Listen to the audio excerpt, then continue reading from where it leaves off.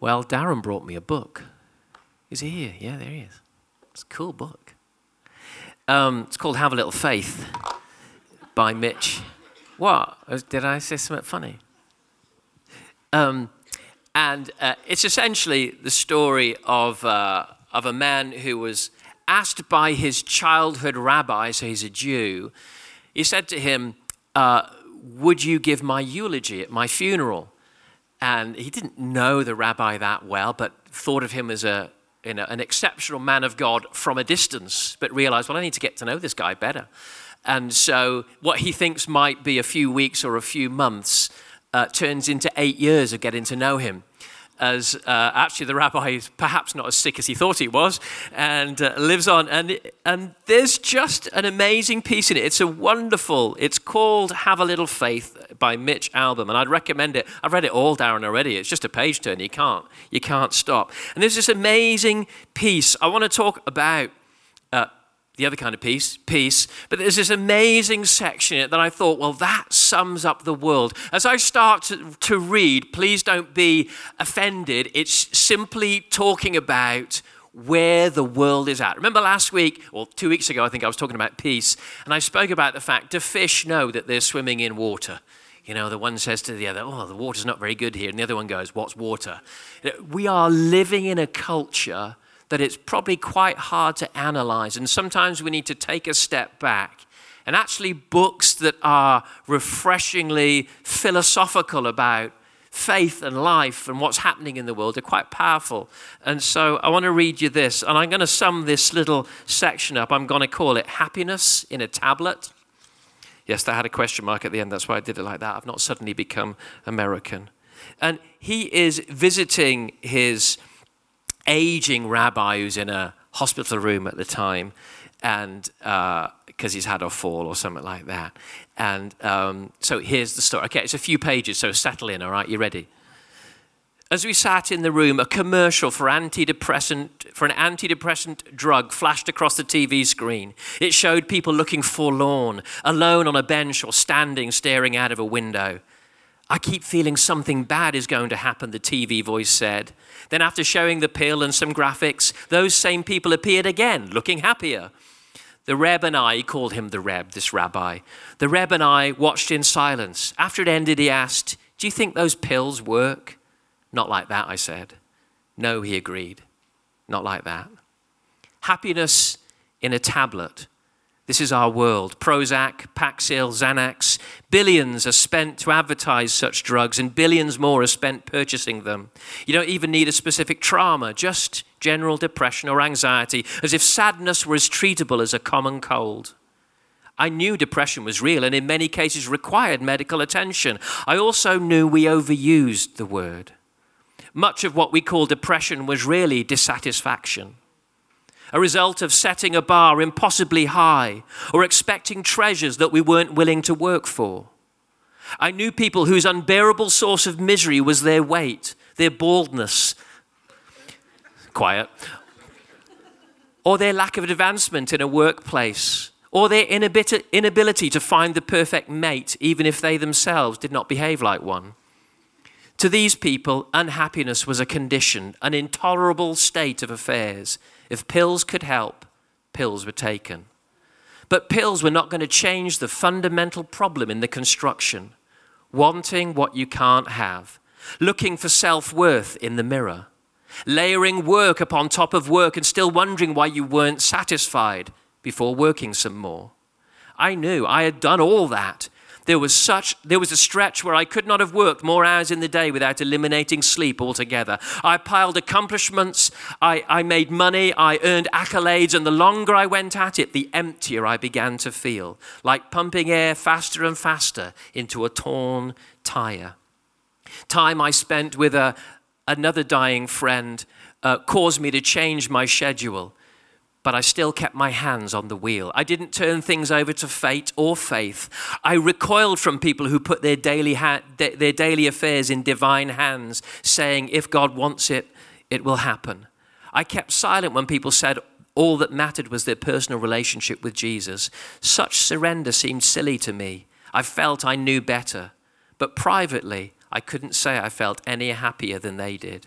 So I noted, for all the milligrams of medication he required, the Reb never popped a pill for his peace of mind. He loved to smile. He avoided anger.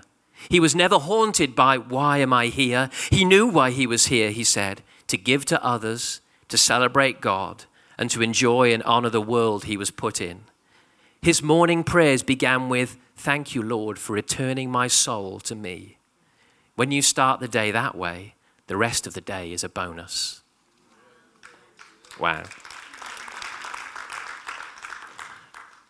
Peace isn't something, and as you said there, we're not in any way getting at people that require medication for something medical, of course. The doctors in this room's pretty well full of them are our friends, not our enemy. But also, we can't ultimately cure the condition of an unhappy soul through medication. Something needs to happen deep inside of us. I know wonderfully married people who are deeply unhappy. People who have lots of money who are deeply unhappy. Anybody? We all live in this wonderful Western world, and yet we go through a political time like we've just been through, and we become deeply unhappy even with politics and the state of affairs. When I know many of us that have lived and traveled in different parts of the world know that we live in an extremely blessed part of the world, wherever bit of it you live right now.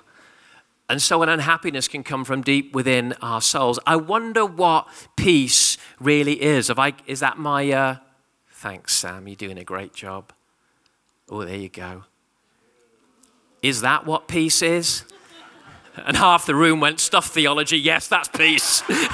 I know my mum is like, yep, I don't want to listen to another word. I'm just imagining that I'm there and I'm getting some vitamin D on my face. Anybody with me?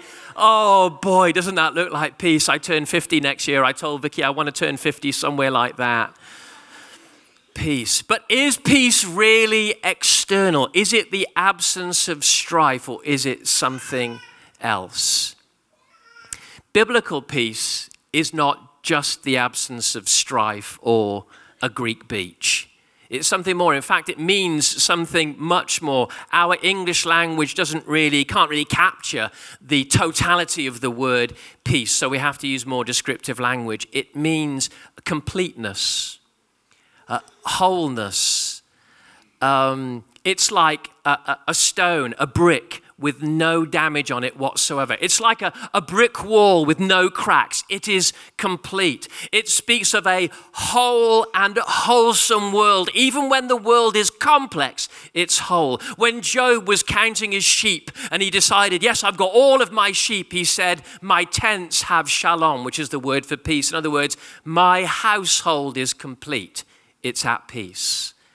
Peace, biblically, is a complete peace, the sense that nothing is out of alignment, nothing is broken, nothing's missing. So let's think about the name for God that we're looking at this month, the Prince of Peace. It doesn't just mean the Prince of, it also means the Prince of Wholeness.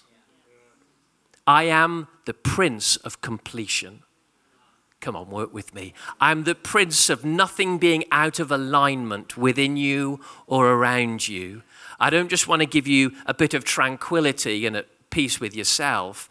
How's about I'm the Prince of Completeness, which means I can bring a rain of heaven into your life that means nothing's missing, nothing's broken.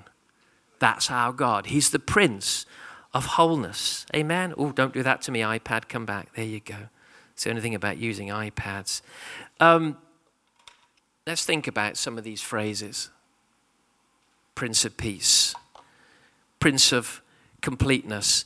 In a broken world, so this was prophesied hundreds of years. It's the book of Isaiah. So they said basically a Prince of Peace was coming, a Prince of Wholeness. To a broken nation, a Prince of Peace and completeness was coming.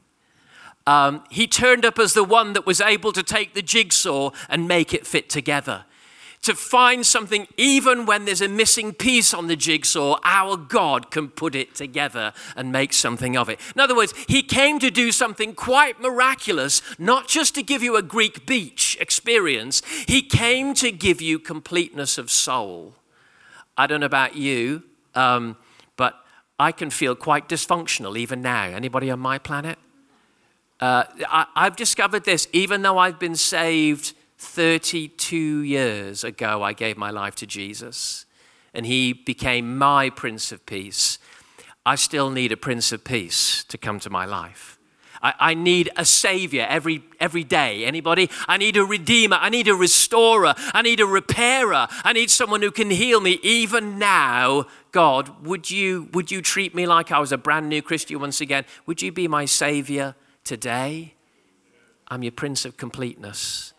The only way you're going to feel complete is by coming to me. So how did he do that? If he was saying, I'm coming to the world as the Prince of Completeness. Let's just catch another couple of phrases from the Bible. Here's what Colossians says in the New Testament, talking about what Jesus did. The one who was born in a stable died on a cross for the sin of mankind. And here's the phrase, listen to this, making peace through his blood shed on the cross. What does it mean? Making completeness available. Essentially, you and I are born incomplete. But God comes with his completeness somehow, and I'll explain how in a moment. He comes and he says, okay, you're broken, there's something missing, but I come with my completeness and I bring it to you. When did he do that? He did it on the cross. Here's the gospel in a nutshell. The world is broken, unholy, in a mess. And have you noticed, still is. But Jesus came and said, I will take the sin, the brokenness, the badness, and the sadness of humanity, and I'll put it on myself, and I'll take the ultimate punishment. I'll die on a cross, and all you have to do is believe in me and come to me, and I will take your brokenness and swap it with my completeness, and you can be complete. That, everybody, is the gospel. It's not a moral code that if only we could think slightly better, we could do without some of the stuff I've been reading about and talking about. It's not if I could get some principles in my life, like a self-help book, I could think better and therefore improve my life. It's so much more than that. We are incomplete without God. And then he turns up. And so he creates peace through his blood shed on the cross. He creates the capacity for completeness. And then the last phrase, as I'm coming to a close, then he says this amazing phrase. So, I'm the Prince of Completeness. I make completeness available on the cross. And then he says this phrase, look at it. So my peace I give to you. Jesus is complete, whole, holy, perfect, at peace. And then he turns to you and me and he says, so can I give you my peace? Somebody say, wow. I mean, somebody say it backwards. Wow. Thank you, both of you. He wants to give you completeness. Give it to you. Give it to you. Do you feel incomplete? Maybe we need to start losing that, Christians. Because here's the thing, while you're being made holy, he's also made you completely holy. And I think some of us live too much in this side of we're so aware of our brokenness, so aware of our dysfunction, so aware of what we've not got. And so we still rail and hanker and rant at the world like anyone else. But actually, he says, no, you're holy, you're complete. I've done it through the cross. I want you to bask in the beauty of what I've done for you. I've brought you peace. All you have to do is receive my completeness into your life. That's what the cross did. I remember taking woodwork. I'd love to think I'm very creative with my hands, but I'm really not. If you ask Vicky, in fact, go ask Vicky. If you want to give her a laugh, go and ask her about my paintings sometime. She just has hysterics whenever I paint. And I don't just mean DIY. DIY, that's another thing. Let's not go there.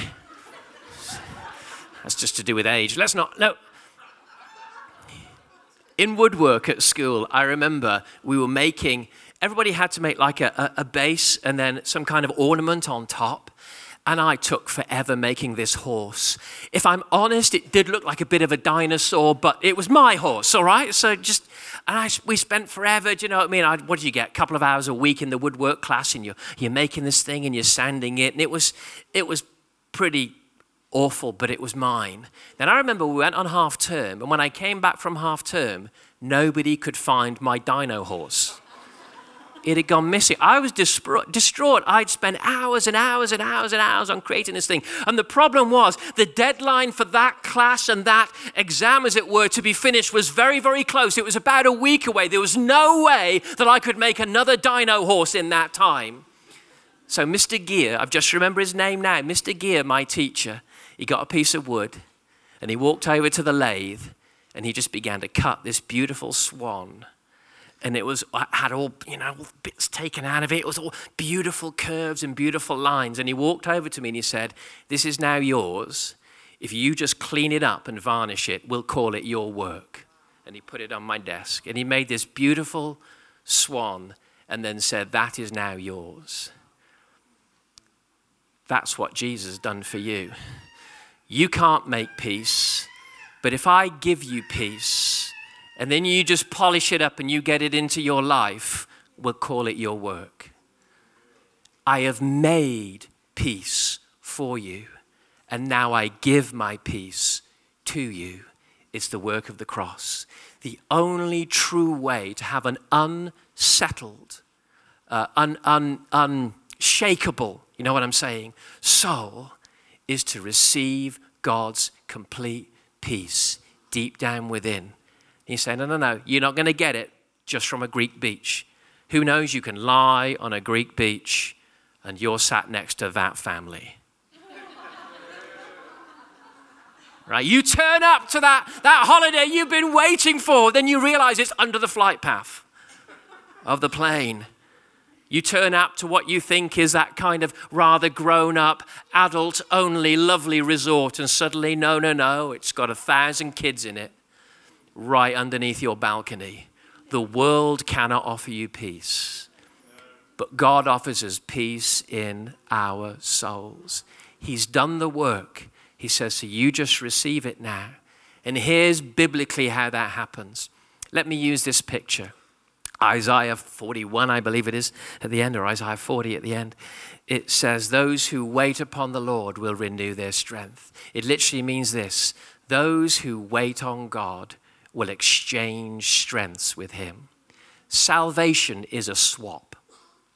Your angst for his peace. Your dysfunction for his function. Your doubt for his faith. Who wants to swap with God this morning? It's the only way you're going to get peace in this life. We swap with God and say, God, fill me with your completeness and then teach me how to walk in who you are. Christianity is not a moral code. It is dead men coming alive. It is, as we'll hear in a song in a moment, it is Christ being born in us today. Be born in me, Jesus.